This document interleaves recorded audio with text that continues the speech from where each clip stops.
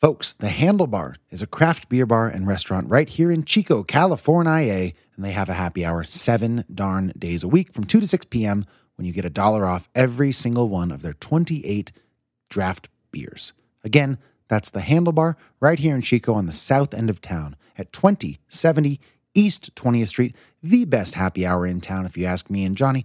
Go check them out. They're open 7 days a week. That happy hour, again, is 2 to 6 p.m. every day of the week. $1 off all of their craft beers. Go have a good time. Why don't we begin? Report to set. Everyone ready? We hope you enjoy. Let's make this one count. And action. This is Fresh Hop Cinema. Hey, you found yourself listening to Fresh Hop Cinema, a weekly discussion about the worlds of craft beer and film, led by me, Max Minardi. And me, Johnny Summers, your shepherd of entertainment. That's your new, we're going to put that on a sticker for you. Speaking of stickers, Going on the business card. we got some great new stickers that we'll probably hand out. You know what? It's not even worth mentioning. We have such a limited amount. We'll probably just give them away to a few very special. So if you see some cool stickers of ours, you can't have them. Unless you really want one, we might do more. And I'm sorry, dude. I meant to send you some when you dropped off beers for the show today. That's all right. Save me a few. Deal. All that to say, this week, our review of the new Netflix secret agent thriller, Heart of Stone, from director Tom Harper. But before our thoughts on that, Johnny, tell people what beers you did drop off at my place today. Yeah, we're going to be doing 2 beers from Fonta, Flora Brewing out of Morganton, North Carolina. They're a brewery that I have only kind of ever heard about. I don't think I've ever actually got to try any beer from them. So, first one we're doing is called Oak Stand. It's a Schwarzbier. It is 6.5% Schwarzbier. I don't know. However you want to pronounce it. Schwarzbier. Schwarzenbier. Yes.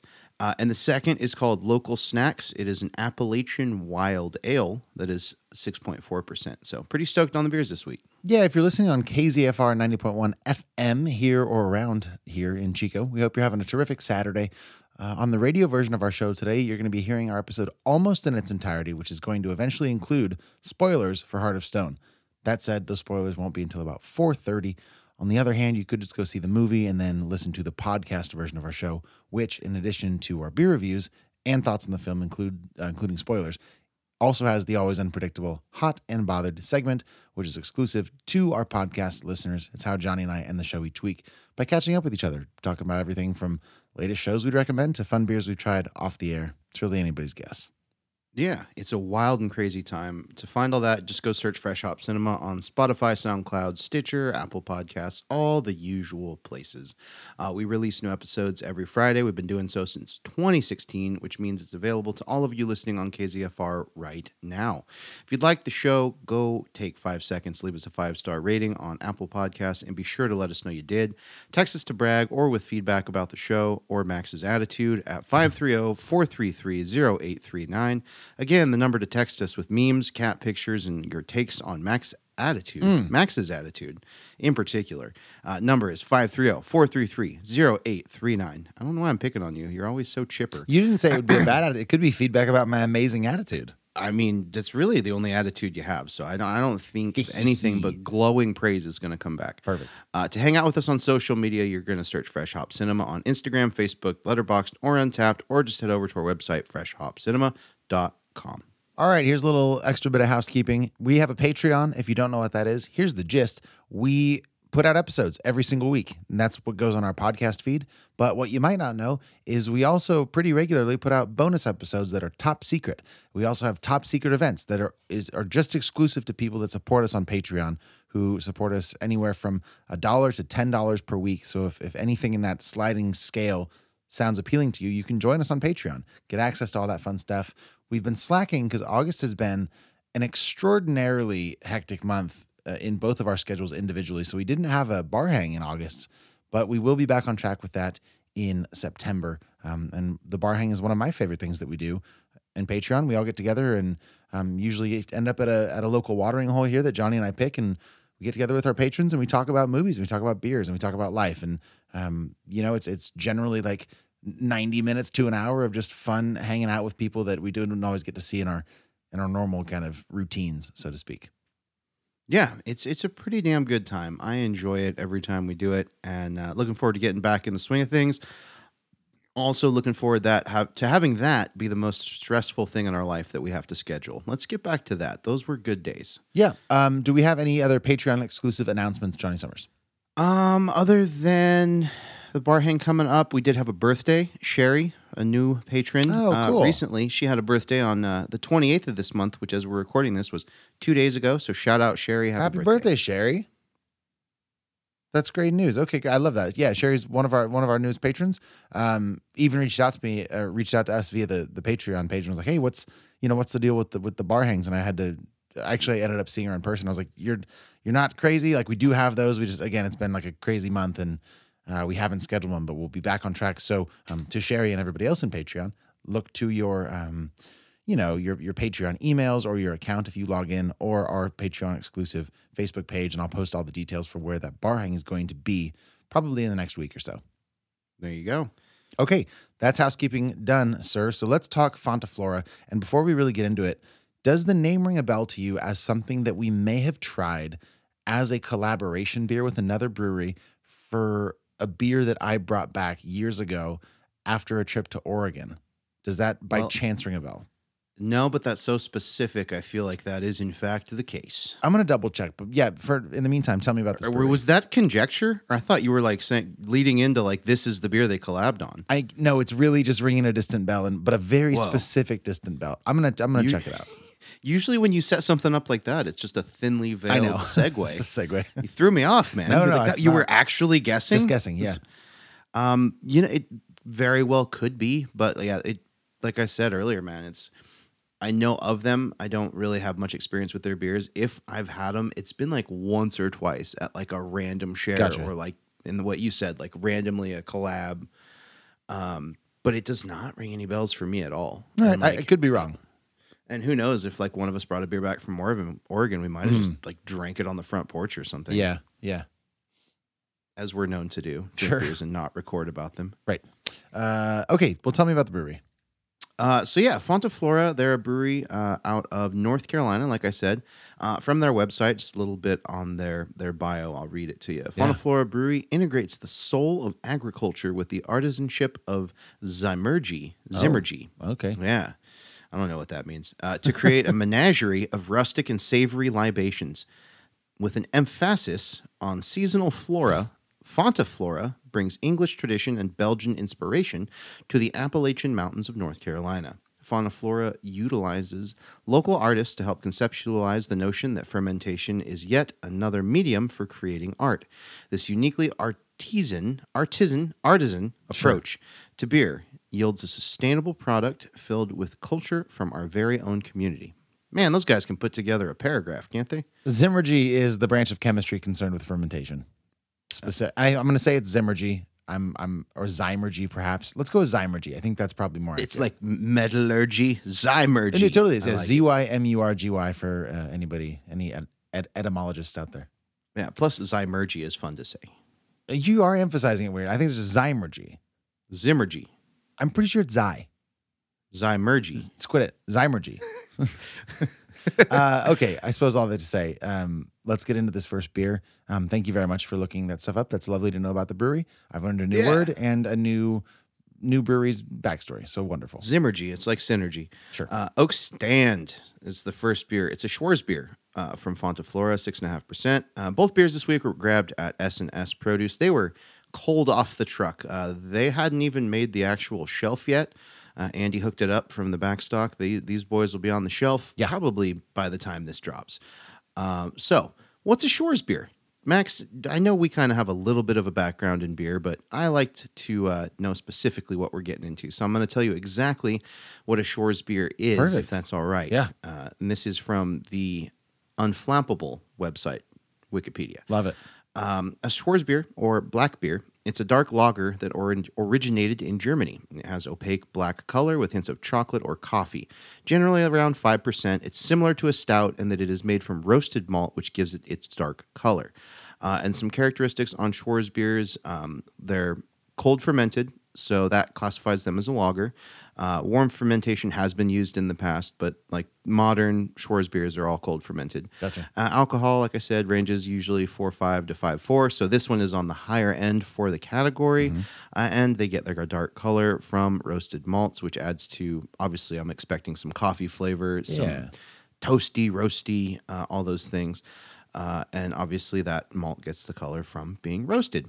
And they range from being very bitter to slightly sweet, so kind of all over the place. Yeah, the big distinction is because when you do pour a Schwarz beer, it does look a bit like a stout. But you just mentioned it. But in case people don't know, stouts are not cold fermented most of the time. They are ales rather than lagers, and the same is true of porters.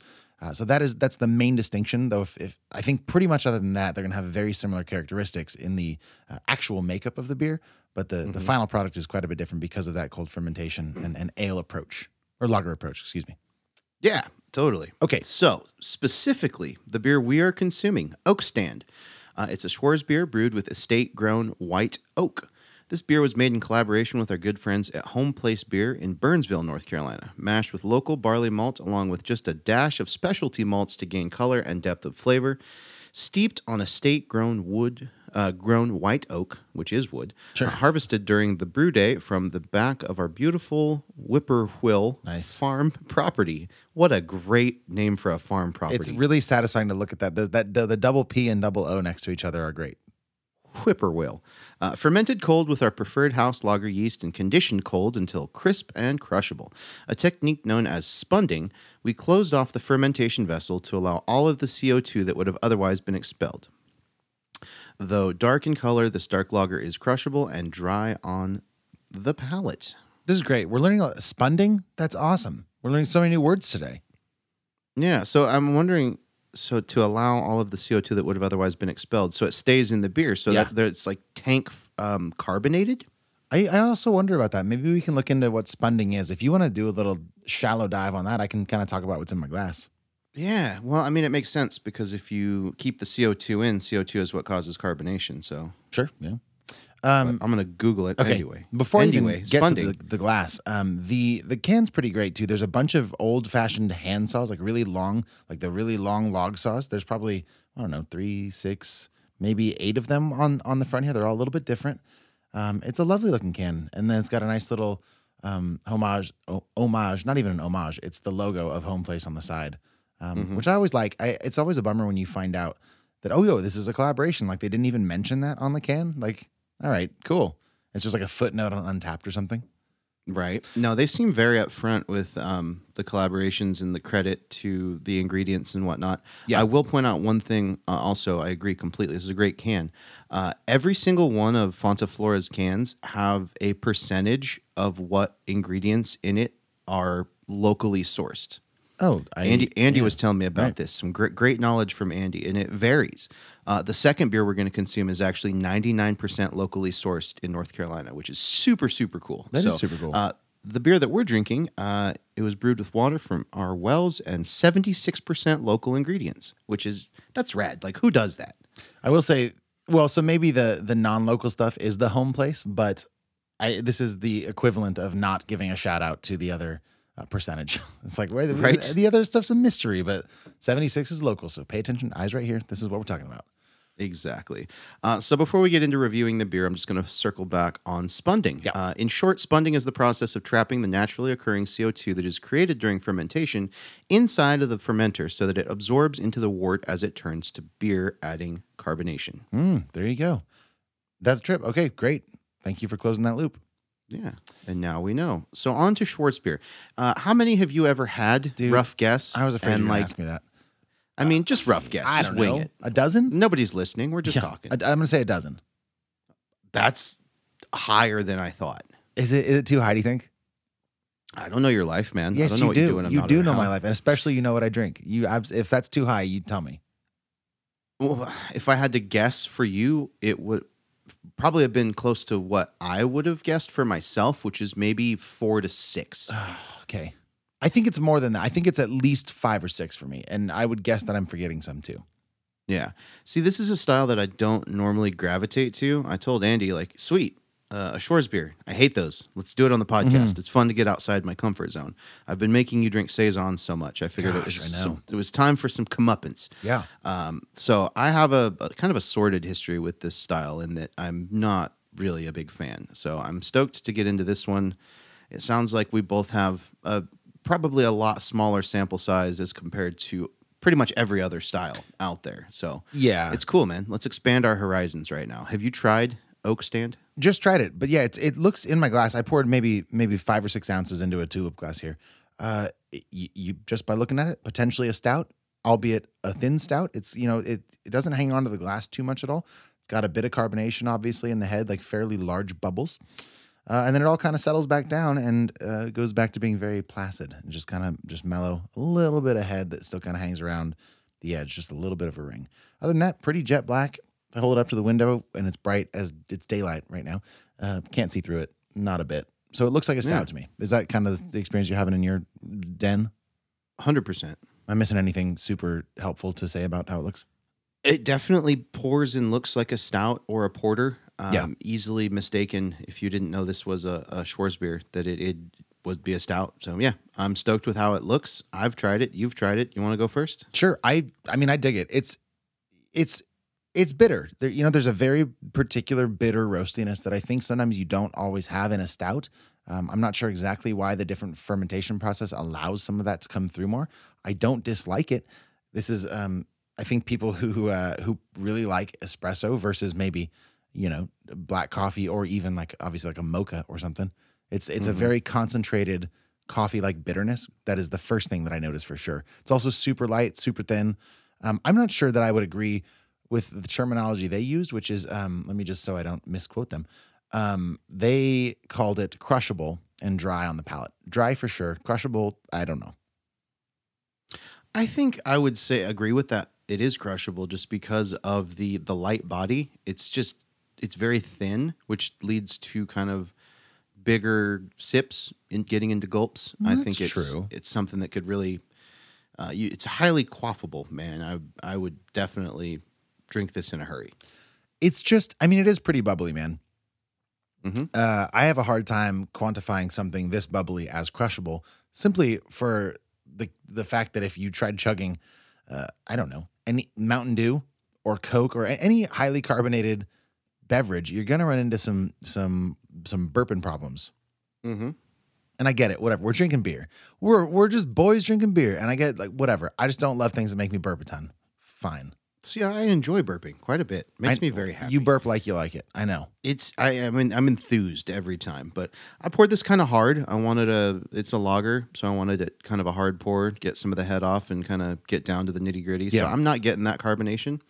So I think maybe a harder pour might alleviate some of that and leave it a bit more rapidly sippable. Totally. What do you think so far, though? I like it. It's fairly mellow on the flavor. The only thing that is lingering after I've had a couple sips is that bitterness. It's very back of the mouth bitter, very much like an espresso or certainly coffee. There's a lot of really sweet kind of chocolatey vanilla notes on the nose, and I get some of that in the tasting experience, but far and away the most predominant is the bitterness. I would agree with that. Definitely a strong. You nailed it with the coffee, the espresso analogy. That is spot on. Those roasted malts are shining through, which makes sense because it's a lager with roasted malts. So like there's not a ton of hops. Those malts are going to go front, center. I'm the star. Yeah. I make this beer this color. I give it this flavor. But I'm really enjoying the balance of the sweetness to the bitterness. I'm getting probably I think a bit more of the sweet chocolatey vanilla notes, and it's kind of blending into this really pleasant drinking experience. It almost reminds me of a latte. Yeah, it's not quite creamy enough for me to want to classify it like that, but I could see because of some of how it smells and some of that sweetness, then it almost would trick me into thinking that. But then when I drink it, it's like, nah, I remove my mask and I am just a cup of espresso. Here you are, drink me. Exactly. I'm the double shot, freshly pulled. But I dig it. I mean, I do like it. These are pint cans, by the way. That's how we bought them, which is, I think, ambitious. I think a 12 ounce would be fine for this. But again, it seems like one of those beers, stylistically at least, and I can say this with some certainty, that in most bottle shops, this is not a style that's taking up multiple shelves or multiple doors. Or so I think there's a nice point is that if you do like the style, this is a good representation of it. And if you found it in a 16-ounce can, you'd probably be all the more excited. I agree. I think it's one of the better versions of this style I've ever had. I think it's probably the most enjoyable. It's something I would definitely drink again. I would have no problem drinking a whole 16-ounce can. I really like the thinness of it. It is very adjacent to some of my all-time favorite beers in like the darker but not stout category. Yeah. I'm thinking, brown ales particularly. I really love Moose Drool. I'm well documented, man. That's one of my all-time favorites. Oh, yeah. I actually just bought a 4-pack of Old Rasputin yesterday because I wanted kind of an everyday stout to just like have one of that wasn't 14% or barrel-aged or give me diabetes. I just wanted something super traditional. And it made me miss the Sierra Nevada like porter stout and like the brown ale. Like I totally would have grabbed a 6-pack of bottles of Sierra Nevada brown ale yesterday if it was still around. So I think this, for me, it's scratching an itch that's something that I've been kind of craving lately anyway. Something more caramely, more roasty, but still highly consumable. Yeah. Because this hits a really good ABV point for something that's not like super chewy, right? Totally. Yes. There's a lot of stouts. Like you can get a narwhal in a bottle in a 6-pack at any grocery store. And it's 10%, but you get like the same kind of drinking vibe from this. And I'm never one to be a big fan of session beers, but I think this is one where I'd probably make an exception. It scratches that itch of like a good dark beer where it's not going to completely derail your afternoon if you have one of these after work. Yeah, I think that's a very good point. And I think that's one of the better reasons to reach for something like this instead of certainly an imperial stout, but it gives you some of the characteristics that you'd enjoy in that without, maybe totally knocking you down. Yeah, like you could have one of these and still go out and have a nice dinner and not be more buzzed than you're ready for. I had an Old Rasputin after work yesterday, and it was it shifts the mood in the room. That's a 9%. Chew on it while you're drinking it. It's so good, but if something like this was available in the mood I was in yesterday, I might have reached for this and I might have grabbed like 2 cans of it and had a couple throughout the night. So I'm a fan. I like this beer quite a bit. And I think this might actually turn my opinion around a little bit on Schwarzbiers. It maybe will get me to sample more when they're on the menu somewhere. I think it's great, man. I mean, it's a style that historically was sort of, forgive the color pun here, but the black sheep of beer. Because like this is, we all know, some of us know about the Reinheitsgebot purity law. Yeah, that started in Germany in like the 1500s, which if you don't know, basically was a bunch of people being like, all right, to be beer, to follow our rules, you need to have 4 ingredients, and those are like water, hops, malt, and yeast. This style of beer, the Schwarzbier, didn't fall or wasn't developed in the Bavaria region where the Reinheitsgebot came from. So they were kind of free to do whatever they wanted, but they made up their own purity law, essentially. And I'm going to take a stab at it, but there's an umlaut in here. There's a lot of letters that don't normally go together in the language that I speak. But we're going to say that this is the Vorlaufliches Biergesetz. You can look that up. Thank you. Basically, they're one sort of predominant, all-encompassing rules that a Schwarzbier had to be 100% malted barley with no adjunct grains. So you're not mixing and matching like you would in some other, maybe more Bavarian lagers. And that's what led this to be so dark, is they just had this malted barley, and that was all that was in it. So I thought that was kind of a fun fact to learn about this. But again, one of these styles that seems to kind of be tamped down or muted in comparison, or maybe living in the shadow of something like a Pilsner or a Kolsch. So I'm stoked to have tried it today, because I do think that earlier number of maybe a dozen is probably not correct for the number that I've tried. It's definitely the Rodney Dangerfield of styles. It gets no respect. Sure. Nice. Want to rate it? Yeah, man. I think I do. All right. After you, Johnny Summers, Oak Stand, Fonta, Flora. What do you got? For me, this is an 8.1. This is a fantastic representation of this style. One of the better ones I've ever had. Maybe one of the only ones that I'll actually remember. I think it's very worthwhile, and it's something that I will possibly gravitate towards purchasing more of. So 8-1. For me, it's a 7. I enjoy it. I don't love it. That bitterness is not something that I necessarily want to marinate in for too long. Certainly not 16 ounces worth. Was this relatively affordable? I wasn't with you at SNS. Yeah, pretty reasonably priced. Yeah, I think give it a shot if you want. It's not probably the most amazing beer you'll have tried this year, unless this really is your style. Again, I think this is really well made, and it's just not my favorite thing. So I think 7 for me is a very respectable number. Well, I think I'm just more bitter than you. All right. Well, if you get a chance to try Oak Stand, let us know. We'd like to know your opinion. If you think that maybe I'm more right or maybe Johnny's more right, we love that kind of feedback. And as a reminder, if you're on the radio, you're listening to Fresh Hop Cinema. You can leave us a voicemail if you want. You can send a text to 530-433-0839. That is our podcast phone number. Again, that number is 530-433-0839. And hey, if you do like the show, help us out, yeah? Leave us a 5-star rating on Apple Podcasts.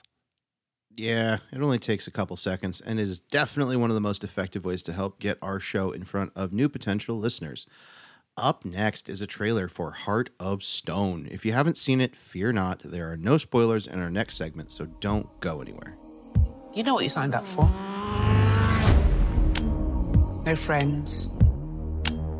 No relationships. What we do is too important. When governments fail, the only thing left is the charter. The most highly trained agents. It's a bigger operation. No political leanings. What's with all the speculation? No national allegiances. Time to make a statement. Working together to keep peace in a turbulent world. Time to free my mind of limitation. How many in the welcome party? 6 of them. Finesse the majors, that's my form of reparations. They said you can't slide, you're a treasure to the nation. Hardly seems fair. She's developing a sense of humor. All right. The heart is what gives the charter its power. We can crash a market or drop a plane out of the sky. If you own the heart, you own the world. This is what I mean. Jack, I need your help! This is what I Starting exit route. We've been breached. What's happening? Our systems are offline. We've lost the heart. And now you answer to me. If you're just joining us, you're listening to Fresh Hop Cinema, a show about the worlds of craft beer and film. If you're listening on the radio waves of KZFR 90.1 FM, you're sadly going to be missing out on some gold that is available exclusively to our podcast listeners. So if you'd like to hear the whole episode, go subscribe to Fresh Hop Cinema on Apple Podcasts or wherever you download podcasts. It's currently available for your streaming pleasure. So at the end of this, if you're just dying to know what all the hot and bothered fuss is about, you should just go listen. So again, that's a trailer for Heart of Stone. It's a new movie on Netflix. It's the name itself is a combination of a play on words between, I would argue, the two main characters. Of course, Rachel Stone, played here by Gal Gadot, and a thing called the Heart, which is a massively powerful sort of almost AI-like program that allows unprecedented access to the users or the controllers to basically any, and don't think too hard on this, but any camera ever, basically, and all sorts of information. And it's currently, been developed and being held by this. And tell me if this is too spoiler, Johnny, but there's two organizations here, and MI6 is one of them, and the other one is called I want to say the Charter. Is that right? Yep, that's right. And that she really works for the Charter, but she's undercover in MI6. Are we okay to say that starting off? Yeah, it's not made apparent, but it's not like in the trailer. But if it's in the first 10 minutes of the movie, I'm fine with spoiling. It's relevant to the story and understanding kind of how the film unfolds. So I just wanted to say that. This was directed by Tom Harper. He did Wild Rose back in 2018, a film about a Scottish aspiring singer that I never saw but really wanted to see, starring Jessie Buckley. It was written by Greg Rucka and Alan Schroeder. It also stars Allison. Thank you. Did I say Alan? Yep. Yep. Jamie Dornan shows up as this fella named Parker. You'll know Jamie Dornan from one or possibly two of two things. He was the main lead in 50 Shades of Grey, and earned a reputation there, but also was in Belfast, a movie that we love from director this time, Kenneth Branagh, last year, maybe? Mm-hmm. Johnny and I both loved that movie. There's a couple other people we'll mention here, most notably Aaliyah Bhatt. She plays Kia Dawan. She is she's someone we'll talk about. Maybe we don't need to set that up too much yet.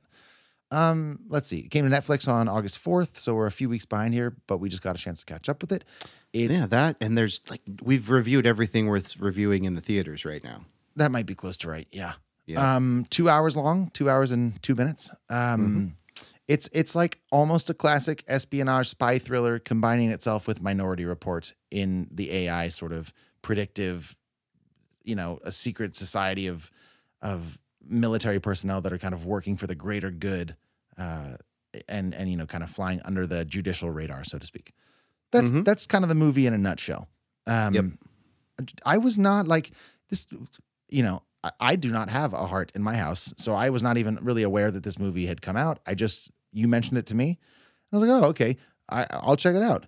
I was fairly pleasantly surprised. I'll say that the movie starts off very done, very predictable, and then about 25 minutes in, you get a new angle, which I found fun. There's incredible set pieces here, pretty good action that caught me off guard for how bad some of the early dialogue was. I think Gal Gadot's pretty good here. She doesn't have a lot of new stuff to do in terms of cinema history. But she does what she's supposed to do, I think, in a pretty endearing and effective, both as a maybe a charismatic lead and action star vibe. I think Jamie Dornan is not great here. I think that was a big casting mistake. Everybody else is pretty okay. And I think the movie's pretty okay. Like a decent way to spend 2 hours if you want to watch sort of a background action film. So for me, it's a 6 out of 10. Johnny, what did you think? Man, I think this movie was absolutely good enough. It's this weird hodgepodge of several Tom Cruise movies. Minority Report obviously came to mind immediately as soon as you saw like the user interface of the actual heart. But also strong shades of Mission Impossible, strong shades of 007 secret agent type things. So done, absolutely done. It's standing on the shoulders of franchises that have been so well established that there's a blueprint for this movie. It exists, right? This movie is following beats that are well established. So the question then becomes, is it going to do anything that surprises you or do anything unique? Right. Or is it going to tell a story that we've seen and heard and experienced many different times in many different ways, just with fresh faces? And I think at moments it feels very derivative, but there are plot points and there is enough character with Gal Gadot that I think she carries this movie. But I think that they did enough with kind of some new angles and some double crossing, and there's things in it that made it feel fresh enough to be like, okay. And the action was top notch. Like, it's good action. It was good action. It was terrible dialogue. The writing was just so lackluster. It was like it could have been a used car commercial, or like, it was just not to a level of, cinema. It was definitely action movie dialogue. But this is an action spy movie, so you have to take that with that grain of salt. All in all, I was massively entertained. I thought the interactions between Gal Gadot's character and Aaliyah Bhatt's character, their dynamic was fascinating, and we'll get to it kind of in the spoiler zone, but there's potential for maybe some more films with this character. So I like the world they built. I really liked, his name was right here and I just lost it. Is it the guy from Army of the Dead? The guy that's the kind of runs the heart. He's his like name, the man in the chair. Matthias. Oh boy, I don't. What is it with me today? Matthias Schweighöfer, something like that. He's fantastic. So there was some great chemistry between certain characters. I completely agree with the massive miscast of Jamie Dornan. I had no idea who that dude was. I think he was who Jamie Dornan was.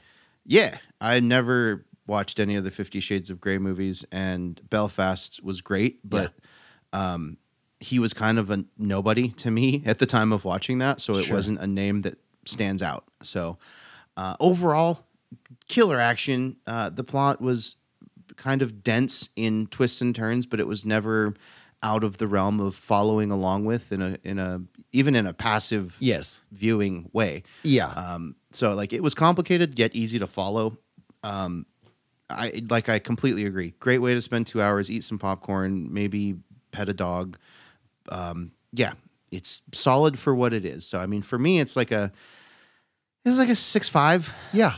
Okay. To your point, that is a tough line to toe, because in theory, we're talking about some fairly techie stuff that would be easy to lose people if somebody like, say, Christopher Nolan took a swing at this and really dove deep into what a quantum computing AI computer could do. Mm-hmm. I think it could turn very heady and lose a lot of people. But at the same time, you don't want it to feel so spoon-fed that you don't feel like you have to pay attention. And you also don't want to be given things that feel like they're so, that you've heard it so much before that you also don't need to pay attention. And I think this movie does a good job doing that. There's relatively engaging stuff when it comes to kind of getting the explanation of how this thing works, how the heart works. And there's still enough new conceptually. And maybe that's just because we're kind of at a turning point with AI and it's been in the conversation culturally for the past couple of years with like ChatGPT and all the things that are attached to that. But like there's enough there to still play into the mold of a spy thriller, be it 007 or Mission Impossible or Minority Report, but have this kind of fresh-ish twist on the content in that way that was enough for me to be like, all right, like this is still kind of fun. And the other thing that I think this might be not talked about enough about spy movies is that when there is an element that doesn't totally line up with our real world, like we don't, to our knowledge, me and you, we don't have one of these machines.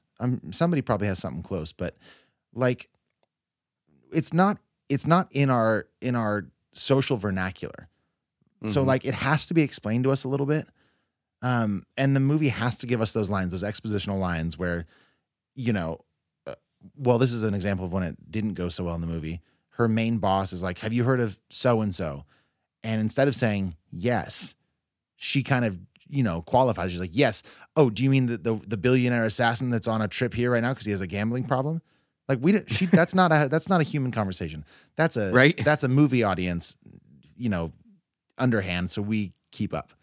Mm-hmm. That line sucked, but there are a couple lines in here that they have to give us so that we know what they're talking about with this machine that we have never seen before. Yeah, exactly. I think it did okay towing that line, but it wasn't obviously close to perfect. Yeah, no. You're right, though. It didn't get too heady and too meta. I mean, they definitely dealt with some larger good versus evil stuff, but it never got like high concept. It was very straightforward concept. It didn't require a lot of thought to get the major plot points and the who's good and who's bad. No. I will also say that I lost interest in the motivation of the villain because they made the villain too bad pretty quickly. And there's a few villains in here in this movie, some larger than others. But who ends up being the main villain, the main antagonist of this whole thing, just full sends the mustache twirl. And it's like, all right, well, this person can't win because that's too much. It loses the stakes. Yeah. They made him like pure evil. Yeah. I also just wanted to briefly, you talked about the dynamic between Rachel and Kia, Gal Gadot and Elia Bhatt. And Kia's thing is that she is, she's not with MI6. She's not with the Charter. She's like an independent agent who's hacked in even to the most unhackable system, like working as a ghost. And she's got a grudge. So like they're not on the same team. So those interactions come at pretty high tension points. And I think they do a good job building that up because it doesn't start like they don't just bump into each other. There's a little game of cat and mouse that happens that I think is pretty satisfying the way that goes, even if it's pretty predictable. I think those dynamics between those two characters and even like the three main characters really were probably the most enjoyable parts of the movie because that character Kia she's got the most rational, reasonable, identifiable motivations in this whole movie. She's like the human element in this where you've got like polar opposites of pure good and pure evil on either side of her. Yes. She's like a lawful neutral, or not lawful. Because I know what you're saying. Breaking the law. So she'd be more like She's like a Robin Hood. Yeah, she's chaotic neutral. The other thing that I wanted to touch on is I don't know what it is about this particular brand of action, but like the attempts at comedy throughout. And most of the time in movies like this that are worse, the comedy just never works. But what was frustrating to me about this one is that sometimes it does work. There's a pretty expensive It's frustrating car chase. that it was funny. It was frustrating because it showed me that it had the potential to be funnier. Had it been written smarter or edited better, or in this case, more sparingly, I think. There's a very extensive car chase that happens. I don't remember what city that was in, but there's staircases and canals and a Sprinter van that jumps staircases. Mm-hmm. Oh, that was in Lisbon. Lisbon, okay. During this time, I think this is okay to say too, because her MI6 team does not know she is undercover. This is when they find out. She gets to show off her skills. Mm-hmm. And what ends up happening is they're cracking jokes throughout this in a scene that's meant to be fairly intense. There's guns shooting, there's people, there's like car accidents happening, and it's meant to feel very intense. You would think by the music and by the blocking and by everything except these little jokes that they throw in. And none of the jokes land. And then the thing finally comes to a halt. They get rid of the bad guys, they outmaneuver them, and the van comes to a halt. And there's this callback to something that gets mentioned in the beginning where one of her buddies goes, what does he even say? He goes, like pretty successful for your first day away from the desk or something like that. It's not that. It's more satisfying than that. Mm-hmm. But that line would have hit me so much harder had I not been beaten down by these missed comedy punches the past 7 minutes. And I wish they would have just kept that line. Yeah, you're fighting for your lives in a car chase. There's bullets whizzing by your head. You're cracking one-liners like it's Deadpool. It just deflates it. It really deflates the sense of urgency and the action and the intensity. It's a really bad call to do that, I think, most of the time. Yes, I agree. All right. That was, I think, the last thing that I really needed to talk about before we get into spoilers. Do you have anything else? I'm ready for spoilers. Okay, then we will say this. Once again, you've been listening to Fresh Hop Cinema, and I'm only saying that because possibly you're listening on KZFR 90.1 FM, and you've just tuned in and didn't know that. If you have thoughts on anything we've discussed on the show today, or if you're just tuning in, please stay around so you can hear what we're talking about. You can text or call us at 530-433-0839, or you can send a good old-fashioned email to fhccast@gmail.com. When we come back, we'll be discussing Heart of Stone with spoilers. So if you haven't seen it yet, consider that your second to last warning. In the meantime, don't touch that dial or that pause button on your podcast app on your phone, because we will be right back with The Danger Zone. Danger Zone. Danger Zone. Danger Zone. Danger Zone. Danger Zone. Welcome to The Danger Zone. This is when we're going to spoil our movie of the week, Heart of Stone. And that's your last warning. So now consider this dangerous, because we're going to spoil everything. Or at least the things that we think need spoiling. So, Johnny, where do we start? I don't know. It's like, I think the biggest spoiler early is when we find out that Kenneth Branagh, no, what's his name? Jamie Dornan. Sure. Jamie Dornan's character is, in fact, a double agent. And we find that out because he shoots two of his MI6 teammates like directly in the head. Very much out of nowhere. Caught me off guard. Me too. Yeah. That was a big moment where I was just like, whoa, okay, this movie's going to like do some twisty-turny stuff. And yeah, I was not expecting that at all. Did you expect that he was going to be a bad guy or no? No. All right, because I saw that one coming a mile off. Yeah? I don't know why, but later on, Gal Gadot's talking to her superior, and she's like, I spent 5 years, and it was right in front of me, and I didn't see it, and he was right in front of my face. And I was like, I've spent 10 minutes, and I absolutely saw it. He's like, he just seems so sketchy. Like, he doesn't fit in with that group. They're like outcasts and nerds, kind of. And he's like this James Bond wannabe dude. It's so strange. And his weird oogly eyes at her. I know. And it's like, back off, dude. It kind of seems like she has a good thing going with Bailey, Paul Reddy's character, the driver. Right. Like, they got a little charming back and forth. Like, Jamie Dornan, get out, dude. Find other stuff to do. That guy's got a cat. You can't compete. Yeah. Oh, is that whose cat that was? Yeah. I wasn't sure. I heard her say, I'm a friend of your dad's. And I was like, who are you talking about? Because I forgot about those characters. Yeah, apparently. So, I mean, that's a big spoiler. Trying to think other, like, main plot points, spoilers, anything you want to touch on. I think the whole scene when they hacked into the blimp type thing that was carrying the actual heart, that was pretty cool. It was cool, except so there's a couple things. Like, so the heart, nobody can find it, right? Because it's like floating in a giant blimp, like I think they said 85,000 feet. Yeah, almost in space. Yeah, which is way higher than it. I guess it was descending, so that's fine, fair. But it's also apparently filled with hydrogen. Yeah, like at one point, Jamie Dornan pulled out his gun because he's going to shoot Rachel, and Kia's like, even a single spark will set this off. Like the sides or the whatever the pat, not the like pattern. the outer layer, is filled with hydrogen, and I'm like, what? Why would you design that way? So you're keeping like the world's greatest supercomputer inside like Hindenburg 2.0? Right. Like what? It was just such a weird, it's like, all right, I guess it's got to be convenient because the thing is going to blow up and we have to do that. But like, I mean, I'm no designer, but I know you shouldn't do that. It seems like it's been proven to be a bad idea. Terrible idea. Yeah. But you're right. That sequence was super cool. I dug that as well. There's so many. So when you find out that Rachel, this is in the beginning in the ski resort underground human blood gambling ring, which is a hell of an idea for setting an opening scene of a movie, by the way. Right. But whatever. They're there to get like there's a sting operation against this dude named Mulvaney, played by Enzo Clienti. Cilenti. Whatever. MI6 needs him because he's a bad guy and they need to use him as an asset to get other bad guys. Whatever. She fakes an ankle sprain, which I didn't know was her faking. I thought she just did, like, that's what happens with her character. And I was like, this character is lame. And then her team leaves her. She's like, leave me, I'll be fine. And they're like, all right, see ya. Good plan. Bye. I can't believe that worked. Because then she puts on her little earpiece or contact or whatever. And then she turns into basically Idris Elba's character from Hobbs versus Shaw. And we get to see what she's seeing. It's like a digital augmented reality that like gives her the best possible opportunities at any given decision, right? Like at any fork in the road, here's the tine, you go down. And the whole thing is she's talking to her people and they're like, all right, your MI6 team who had to take an ambulance down to meet Jamie Dornan and Mulvaney at the base. This is before he's turned, obviously. Like they're not going to make it in time. So you're going to have to go a different route. So she ends up sliding down a mountain, catching a parachute, zip lining, jumping onto like a what do you call this? Snowmobile, basically.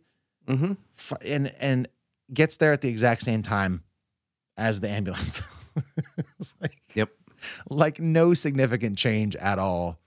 And I just thought she got there way faster. Not way faster. She got there barely faster. No, dude, she got there and then she took out the whole security team and hid the bodies. And then there was a scene where the man in the chair was like, all right, you've got 4 minutes to hide the bodies before the team gets there. And then it cuts. Oh, did he say to 4 when they minutes? Get there.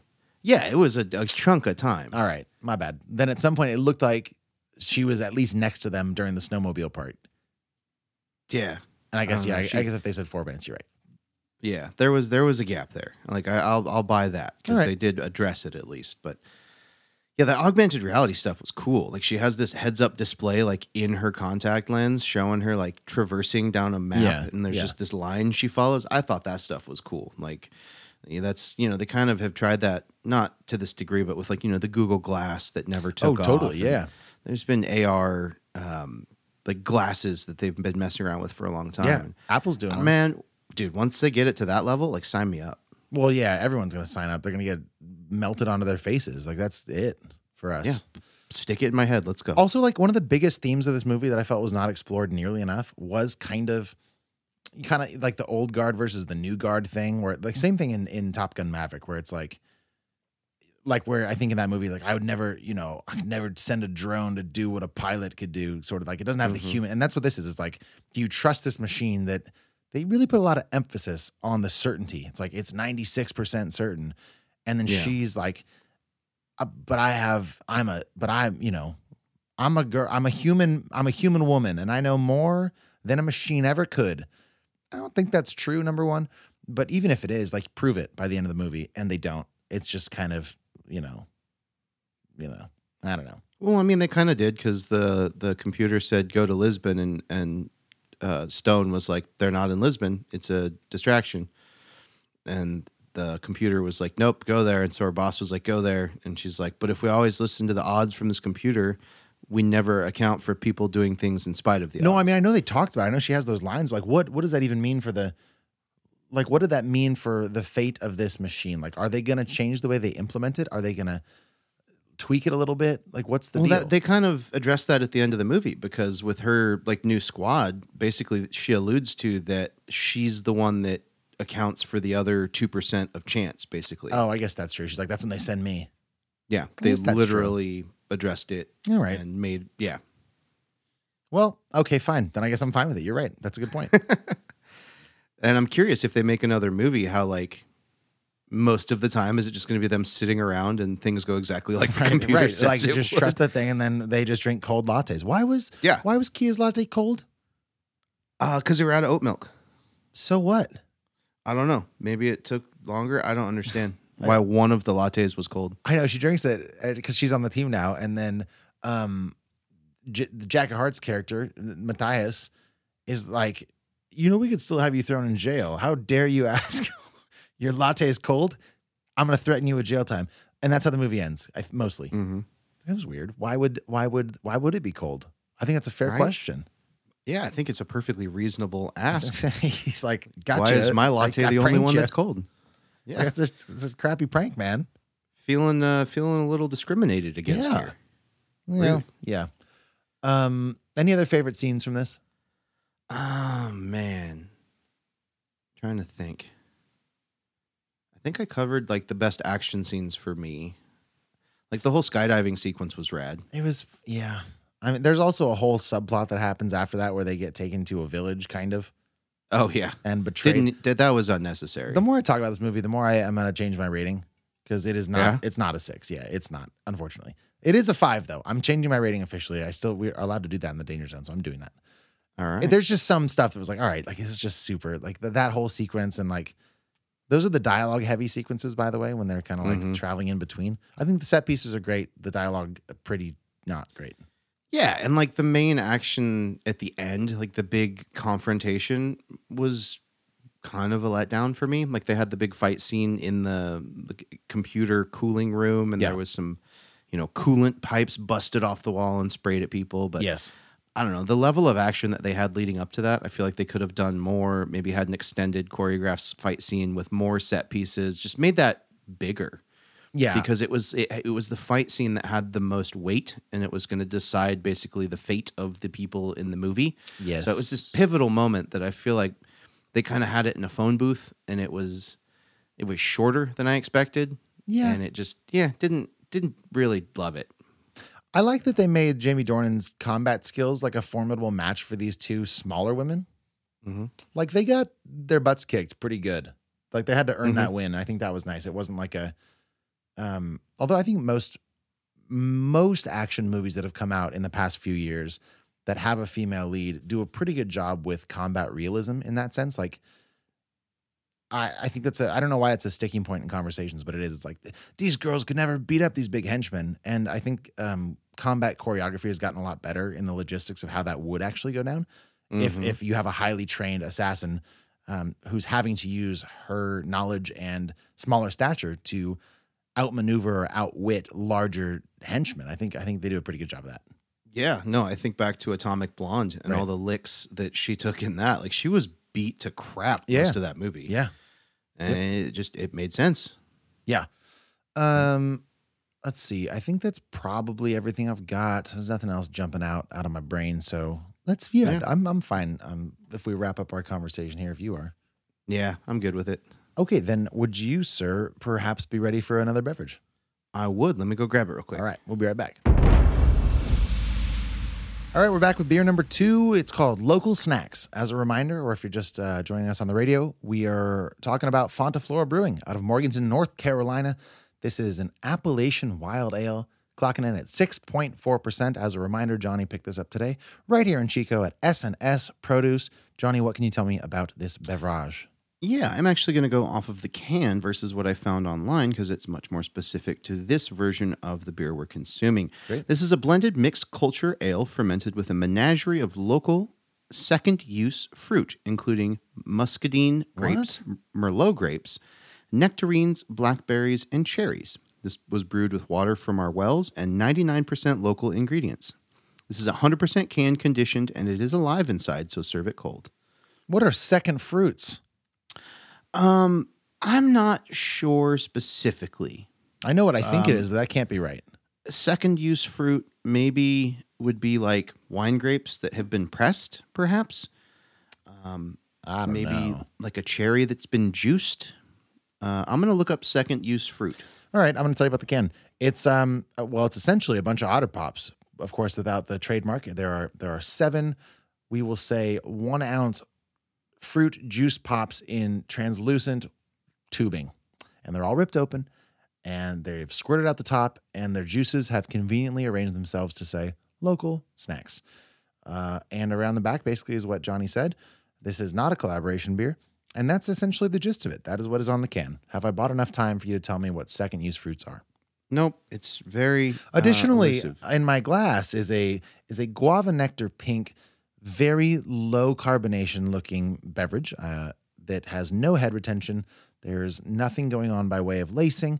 It's just this kind of ruby red grapefruit, and that's more correct, more so than guava. It's not quite that royal pink. It's got that kind of burnt orange, ruby red grapefruit juice, kind of both color and viscosity, swirling around in the glass. It's not really hanging on. There ain't no legs on this thing.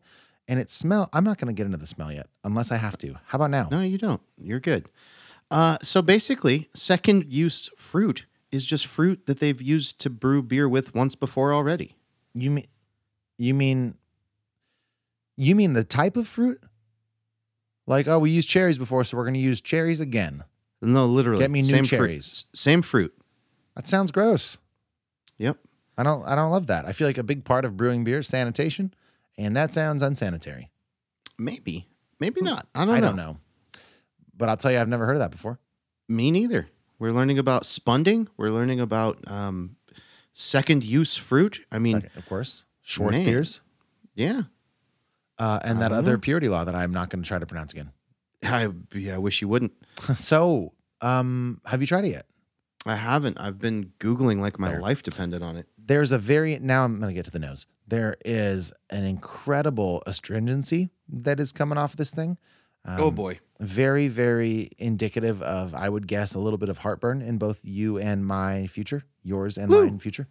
Yeah. And it's if you like harsh sours, things with very strong Brettanomyces flavors, perhaps. I'm not sure. I haven't tasted it, but I would guess that's the direction this thing's going to go. But it sounds like by your yodel or yippee-ki-yay that you made, you have tasted it. Yeah. Give me your thoughts.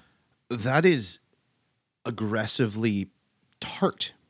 Ooh. Man. Ooh. Yeah. Wow. Ooh. Hot dog.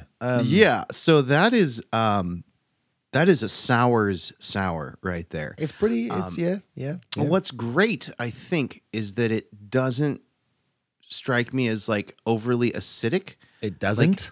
I mean, it's very acidic, okay? But this is maybe the most traditionally in the use of the word sour beers that I've had in a long time. This is straight up like Warhead's sour. I forgot about Warheads for a minute, but you're exactly right. You know how when you eat a Warhead, it almost makes me like, I don't know if it makes me salivate or want to throw up, but when you get a Warhead in your mouth and that like white powdery sugar makes your teeth not stick, but the slipperiness, like they should put Warhead powder on roads to prevent cars from sliding because it makes your teeth like grate. Almost like, I think we should get rid of the phrase nails on a chalkboard and replace it with teeth on teeth after a Warhead. It's just, you know what I mean? Yep. And it's bad. And it's the same sort of punchy, tangy, sour acidity from this beer that I get when I grate my teeth together after a Warhead and the back of my mouth starts flooding with saliva. I don't know how to be any more specific than that. That is what this It's experience so is. specific, but I felt every bit of that description. Yeah. This is aggressively sour. It has got a ton of the tartness coming through from the nectarines, from the cherries.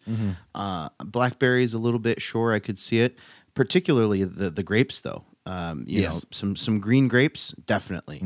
I'm seeing it. It's a very hodgepodge mixture of some fruits that can all tend to be somewhat tart, and they found the tartest versions of those sometimes tart fruits. Yes. And combined them apparently more than once. And this is the second teabagging of the fruit, I suppose, for lack of a better term. Well, yeah. I mean, they tarted it the first time, and then they retarted it. You know, Yeah. so it's like a double tart. It's tarted twice. Yeah. So it's like extra. You know what I mean? Yep. Yeah.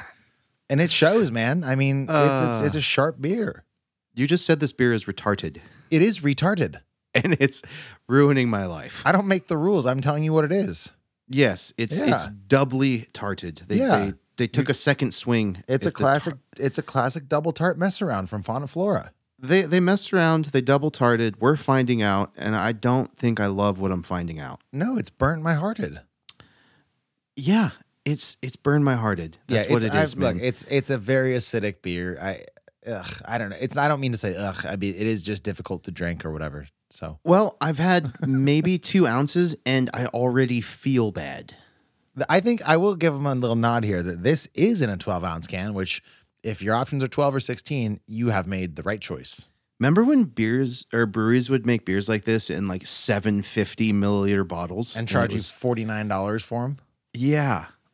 I feel like that's my experience with DeGard beers in general. Like, they still do that? Yeah. Some of theirs are great. Some of theirs can get way too tart, though. That's true. I'm thinking Rare Barrel specifically. Those beers always just ruined me. And remember the brewery Tarot? Yeah, Tarot. A lot of those beers, too, were just this acid sour bomb. I know, man. It's like, okay. Go ahead. Just as a sour beer, though, because we've had our fair share. How many would you say you've had? Hundreds. No, you haven't. Hundreds? Yes, I have. Hundreds. Over the last decade, absolutely. All right. Seems like a lot. I haven't had like a whole pint of all of them. Yeah. But between all the bottle shares and, samples out at bars and... Yeah, you probably have. Yeah, you've shared some bottles. Yeah. And I would say, and there was a time... maybe 6 years ago where this style was kind of the rage. It kind of shifted from sours to barrel-aged stouts, and then that has lingered, and that's a style that's maintained, but you see like the trend kind of going back to lagers and light beers while stouts still have this through line, and sours have become this niche that people that love them, but they're, back in the day, man, you would see 5 sour beers on tap somewhere. Yeah. Now you see 1 or 2. Yep. It's just the serving size of the customer that requires that serving size, I think, is diminished as that trend has gone away. So I agree. I for sure have tried, not to sound, pretentious or anything, but a couple hundred for sure. I think just with this show, we've probably tried 100 together. That's, I think, verifiably false. Okay. Well, it feels like it because I'm considering, Berliner Weisses, tart saisons. Yeah, you're right. I think at least 50 to 80 would be a safe bet. We could find this out. It doesn't super matter, but it's... No, let's not find out now because we don't quite have our comprehensive list up to date, but I bet you it's closer to 40. I would think it's higher than that, man. I feel like we've done a lot of sours. Think of all the Russian rivers we've done, all the random tart saisons. There's a bunch. I mean, yeah, and we're not playing Price is Right rules here. By the way, R.I.P. to Bob Barker. Shout out at least once on this week's episode. That just happened. Absolutely. Well, he made it to 99. He wasn't. I know. I've seen that joke as well. It's so good. Maybe we can put a Four Loko on this dude, and we can talk about it on a Patreon bonus episode. I will say it's less than 40. It's more than 40. You're gonna go that close to my bet? You're not gonna give a little cushion? Nope. I don't know why you would. Yeah, that's the smart bet. Yeah. Okay, it's 40 or less, and if we're gonna do this on an episode, a bonus episode, and we'll the figure it out. over under is 40, and then we'll crack a Four Loko and see where the rest of the episode takes us. And I will. Yeah. The loser, I assume, out of good faith and good sportsmanship, might sip along. Who knows? This is a perfect time for me to finally get the Warheads Fruit Punch collaboration with Four Loko. There is actually a Warheads Four Loko. It's just gonna wreck Heartburn Land. I mean, that's just, somebody's gonna spit. I guarantee it. It's horrible. Yeah. But let's do it. I don't care. Yeah, we make our own rules, man. So getting back to what I said, we've got a decent sample size, Right. numbers and specifics aside. How does this stack up in the pantheon of sour ales that you have experienced in the last 10 years? It's too harsh for me. Too harsh. It's not necessarily the most harsh. It's very harsh though. I've had about 2 sips, and it's not like I've been fighting myself from taking another. I'm gonna go back and have another now, but it's not near my favorites. No, it's very cherry forward. The third sip actually, I just went back for more, and it is dominant cherry notes. There's a style of sours where they're primarily cherry, and I'm trying to remember the word. Yeah, God, but it's are you going for? I don't think it's a lambic, is it? No. Oh, I know what you're saying. I got it. Hang on. Hand to God, I'm not Googling anything. I'm just trying to think of it. Okay. But anyways, this, if you think of it, that's dope. Okay. This could pass for that style of just It's a creek. cherry. It's a creek. It's a Creek. Yeah. Thank you. Kriek, I think. Yes. This you could easily pass off to me as a creek, and I'd be like, yep. Dude, that's I think super creeks strong. are sweeter than this. That's the thing. They're super cherry forward. I've had some that are crazy sour like this, where it's just tart cherry. The ones that I like get more jammy. They have like a more cherry pie filling vibe while still having tart undertones, which is the balance that wins and gets me to rate a sour beer pretty high and really enjoy it. This off the charts acidity, nothing but the tartest possible version of every single fruit involved. The sum of its parts is something that I don't find very enjoyable at all, unfortunately. No, I don't either. And I don't care if that makes us like some people I think really pride themselves on having a developed palate for sour beers. And I think that's awesome. It's not a style that I pursue because I am, when it comes down to it, prone to heartburn from this kind of stuff. I can already feel it brewing. Like it's right there at the base of my sternum, just like a fiery burning sensation. That is not the most enjoyable thing I've ever felt. Nope. I think it's well made, and if you love sours, you're probably going to dig it, but I don't love sours, and it has to be a very specific flavor profile for me to really endorse it, and this ain't it, man. Okay, so that is a good distinction that I meant to hit on for the first beer, but we both liked the first beer, so it wasn't as big of a distinction that needed to be made. But the question that does need to be asked, probably when we have beers that we don't love, is regardless, is it well made? Mm-hmm. And I think we're both saying, yes, this one is well made. It seems like it's exactly what it's trying to be. There's been a lot of thought put into the ingredients. Clearly, that's a big thing with this brewery. And it's just not my cup of local snack. Nope, me neither. Okay, are you ready to rate it out of 10? Yeah, it's a 3.5 for me. It's not hitting, and it hurts me. Not quite up to a 4? No. All right. Yeah, I don't know. I think it's a 3 for me. You know, I'm not quite, it's not like, I think 2s are, 2s get into having to be probably objectively poorly made a little bit. Yeah. And I think you can still be a 3, but if you're a well-made beer, 3 basically means that I hate it, personally. Yeah. Which I do. That's the most fair. It's not the worst, I hate you. know? Yeah, like, it's just not for me. And that's okay. Like a tip of the hat to the brewers because they made a good beer. Totally. They made a beer that's well made. The craftsmanship is Correct. there. It's just not a car I want to drive. No, and a lot of people will really like it. So don't let us dissuade you. I think we can't be any clearer. Like, it's a good sour. If you like sours, go get it. It's at S&S. You'll find it, and you'll be like, oh, these guys were right. This is exactly what I was looking for. Or you'll be like, these guys were wrong. They have no idea what they're talking about. And then you can probably get in touch with us to tell us that because we like that feedback a little bit less, but I stand by it. We do like feedback. Exactly. We're basically the blood-brain barrier for your drinking habits. We just keep the bad out, let the good in. Sometimes we tell you, hey, this is bad for this brain. Yeah. It might be great for your brain. You got anything else on local snacks, Johnny? No. Right. Yes. I love their cans, and I love the nod to local. I got to say, I got to shout that out again. I think that's super cool. I wish more breweries did stuff like that. It shows care and real attention to craftsmanship, which I appreciate. Once again, you've been listening to Fresh Hop Cinema, possibly on KZFR 90.1 FM, People Powered Radio.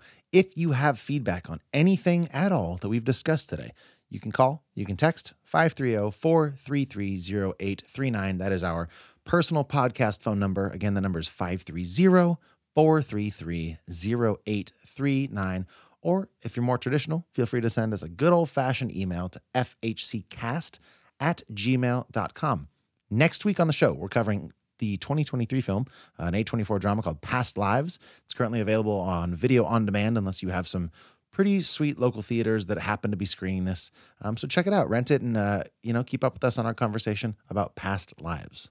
That's right. And as a reminder to our radio listeners, if you want to hear the rest of today's conversation, which includes the always unpredictable Hot and Bothered, or if you want to go digging around through 6+ years worth of back cataloged episodes, going all the way back to 2016 when we started this thing, head over to your favorite podcast app and subscribe to Fresh Hop Cinema. We will be back on the radio waves of KZFR next Saturday at 4 p.m. So until then, people, consume some films and some beers that broaden your horizons. And if you enjoyed the show today, you can leave a tip at kzfr.org. Please enjoy the rest of your weekend. And to those of you currently heading to the beach or doing dishes and listening in podcast form, we will be right back with Hot and Bothered. Hot and Bothered. Welcome to Hot and Bothered, everybody. Part of the show where Johnny and I catch up. We did record. I'd rather not actually bring this up. So yes, of course we recorded last week. And if maybe you're a weekly dedicated listener and you're like, no, you didn't. By now, you actually wouldn't be saying that because I have uploaded that episode. It's just been a pretty long week. So we almost, it just life got away from me, and whatever. I'm sorry, and thank you for forgiving me, hopefully. The point is, Johnny, it feels like it's been a while since we talked because it's been a while since I've heard your voice. Yeah, that's fair. It's been a week. What's been going on with you? I was super sick. We recorded separately last week because I was super under the weather and you had a bunch of shows coming up. Yeah. And I didn't want to get you sick because I don't know if you can hear me. You've been listening this whole time. I hope you can hear me. I still kind of sound somewhat terrible. You sound fine. I'm like 80% better. Yeah. The smoke and the wind is not helping. Oh, yeah. I was super sick. After we recorded, it got way worse. Just had a gnarly cold, and it laid me out all weekend. So I had a sick lay in bed, lay on the couch, curl up with some soup, and just watch some Netflix and play some Diablo weekend. So I watched a few things. I'll just touch on them briefly. Alone, one of my well-documented favorite shows, started a new version of itself called Alone Australia. It is produced by Australian television, I guess their History Channel affiliate or whatever. But it's all set in Tasmania, which is a super different, set and setting than anything they've done so far. A completely different set of problems, flora and fauna, and things that will try and kill you in the night, things you can eat. So that's been a lot of fun. Like, they've got weird rules on that one where, like, you can't hunt with a bow and arrow. It's against the Aboriginal rules of the island. Yeah. So really? Why? They always stick with any local hunting laws or, like, if something's out of season. No, I mean, why is that a local hunting law? Why can't you hunt with a bow and arrow? They just, I don't know. I know you didn't. I know you're not an expert in this, but I just feel like maybe they would be like, don't hunt with, like, a cannon. All right, sure. But like a bow and arrow seems very, like, as far as like environmental impact goes, very, very low. Yeah, they're not allowed. No bows and arrows and like no traps. They have to like find something and hit it in the head. It's horrible. Yeah, that's pretty much how it goes. All right. So, and it's super wet there. It rains like the time that they're there, it rains like 250 days a year. Yeah. So it's been very engaging. I think there's 4 episodes out. So we caught up this weekend and then, been digging that. If you've liked Alone, check out Alone Australia. If you've never watched it and you've heard me talk about Alone, me and Max at length, it's worth watching. Oh, dude, I don't think that made the cut. No? I don't think so. We talked about Alone for so long. We went on a tangent in Hot and Bothered, and this is probably like 3 or 4 months ago. With just all our random survival scenarios and like who in Patreon you would survive longer than. It got very personal. It got very personal, very niche, and very uninteresting. Even to me, when I listened to it sober the next day, I was like, this does not. This is cutting room floor gold. Go home, Johnny. You're drunk. We should release that as a bonus episode. It's gone now, but yes, we could have. But it wasn't good. Like, nobody wanted to hear that, unfortunately. And it falls upon my shoulders sometimes as the editor of this to have to sometimes make those calls, and it hurts my heart a little bit, but not as much as that beer did. So I'm okay with that. That's fair. And I'm going to talk about two things real briefly because I know you personally, Max, will absolutely not care about either of them. Great. I watched two documentaries about sports and football and athletes. The first just came out in 2023. It was called Swamp Kings. It is about Florida, the Florida football team. Okay. The Florida Gators. Sure. From 2005 to 2010. Great baseball team. Football. Sure. Shoot. But it was all about the Urban Meyer era of Florida football and his recruiting process and how he pushed himself too far. It was just kind of a really deep personal look at that team and the players on it. A bunch of the players were on the documentary. Yeah. There was a lot of issues on the team as far as people getting arrested and just a bunch of characters on that team. So it was a really good watch. If you're into college football or college football history, I'm into both. I thought it was very well done. And the second, wait, where did you watch that one? Everything's on Netflix. Got it. Okay. Yep. And the second one we watched was an Aaron Hernandez documentary because I think it was called The Mind of Aaron Hernandez. And it was a 3-part documentary about a tight end that actually played under Urban Meyer in Florida in like 2006 through 2008. And it was a documentary that came out during the pandemic. So it was 2020. And I just never got around to watching it. But seeing Aaron Hernandez in the Swamp Kings documentary reminded me. And then also it came up in my suggested that like, hey, you should watch this too. And got absorbed into that. And it was a fascinating look at a really troubled person. He's kind of a controversial figure. Yeah. I feel like I know that name. Yeah, so he was a football player, obviously on Florida, like we just talked about. And then also he was on the New England Patriots, scored a touchdown in the Super Bowl when they lost the Super Bowl against the New York Football Giants. Okay. But he's most famous, unfortunately, for murdering someone. And and then eventually committing suicide in prison. Oof. It was a fascinating look at kind of his whole life, the things that led up to his decisions, and it kind of was wrapped up by a look at literally his brain after he had passed, because they checked him for CTE, which is the like concussive trauma encephalitis or something like that. Yeah, it's chronic Basically, traumatic encephalopathy. Encephalopathy. That's a great It just word. hits in the head over and over that affects your brain. Yeah, and that comes from, obviously playing football from the time you're 7 years old until I think when he committed suicide, he was 27.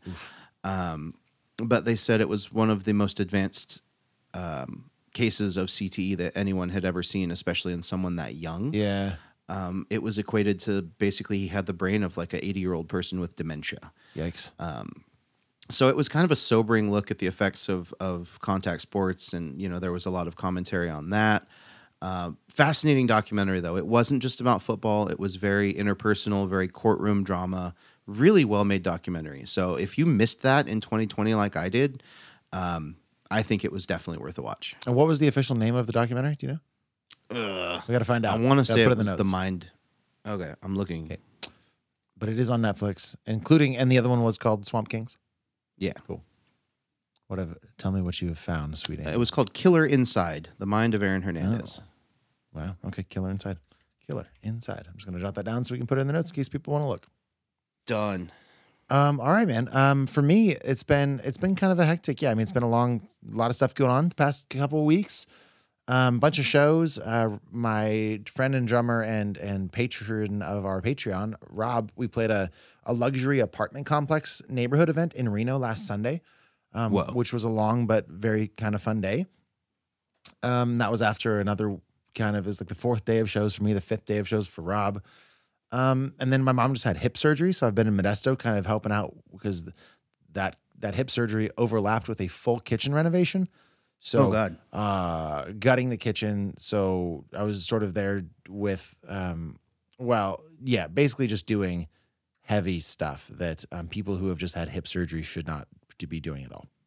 Well, what a good son you are. Yeah, I ended up at at good old P. Wexford's Pub, a place that I used to play. I went down with my girlfriend Serena. She came and helped and did a whole bunch of stuff. Spent some time with my family. Spent way too long at P. Wexford's Pub last night, kind of reminiscing about the place, and ended up having several drinks and chatting with the bartender, and walked back home and didn't get enough sleep and hit the road at like 6 a.m. today to come back and take her cat to the vet and get stuff squared away for going to Reno tomorrow, which is where I'm going with the full band.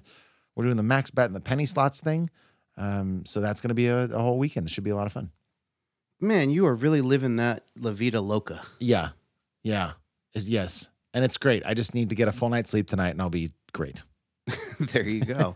Well, I hope that happens because you got a full plate and you need your rest, young man. You got any Labor Day plans?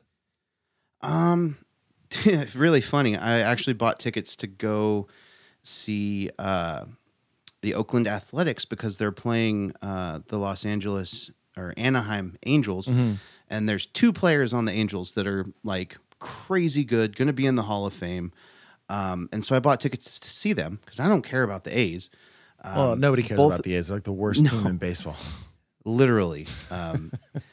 And both of those players got hurt and are like out for the season within 3 days of me buying those tickets. So those are currently for sale.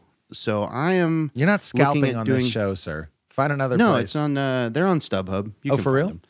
Yeah. No, I posted them to resell them. Nice. All right. So we're looking at doing some stuff maybe more locally. There's been talk of going to one of the local casinos on Sunday and playing bingo, which I've never done, and it could be really fun. How old are you? Old enough to play bingo. I don't think you are, dude. I'm gonna They're go not for going to brunch. let you in?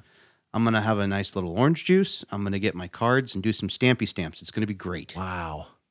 Okay, that'll be great. Have fun. Yeah. I'll come back with some stories and maybe some phone numbers of some old blue hairs if you get what I'm saying. I don't. But remember to speak loudly to people. Yeah, exactly.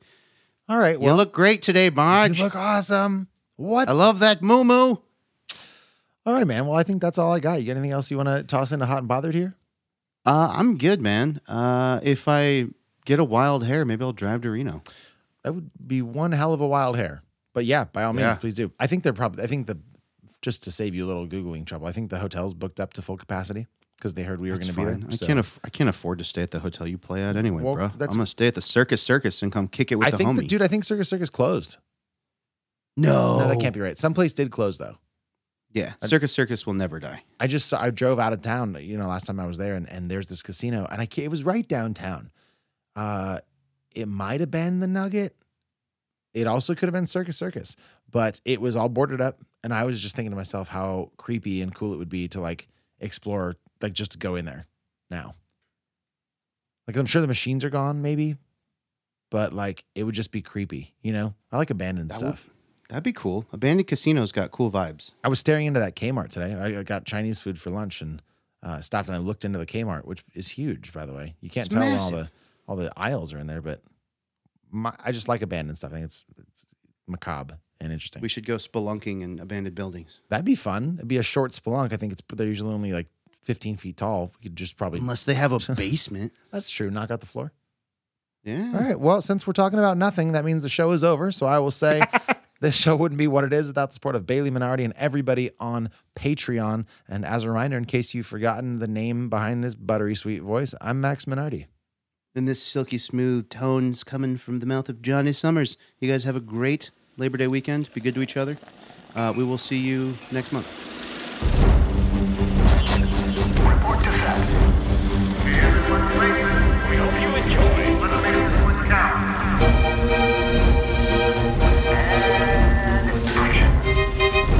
This is Fresh Hop Cinema.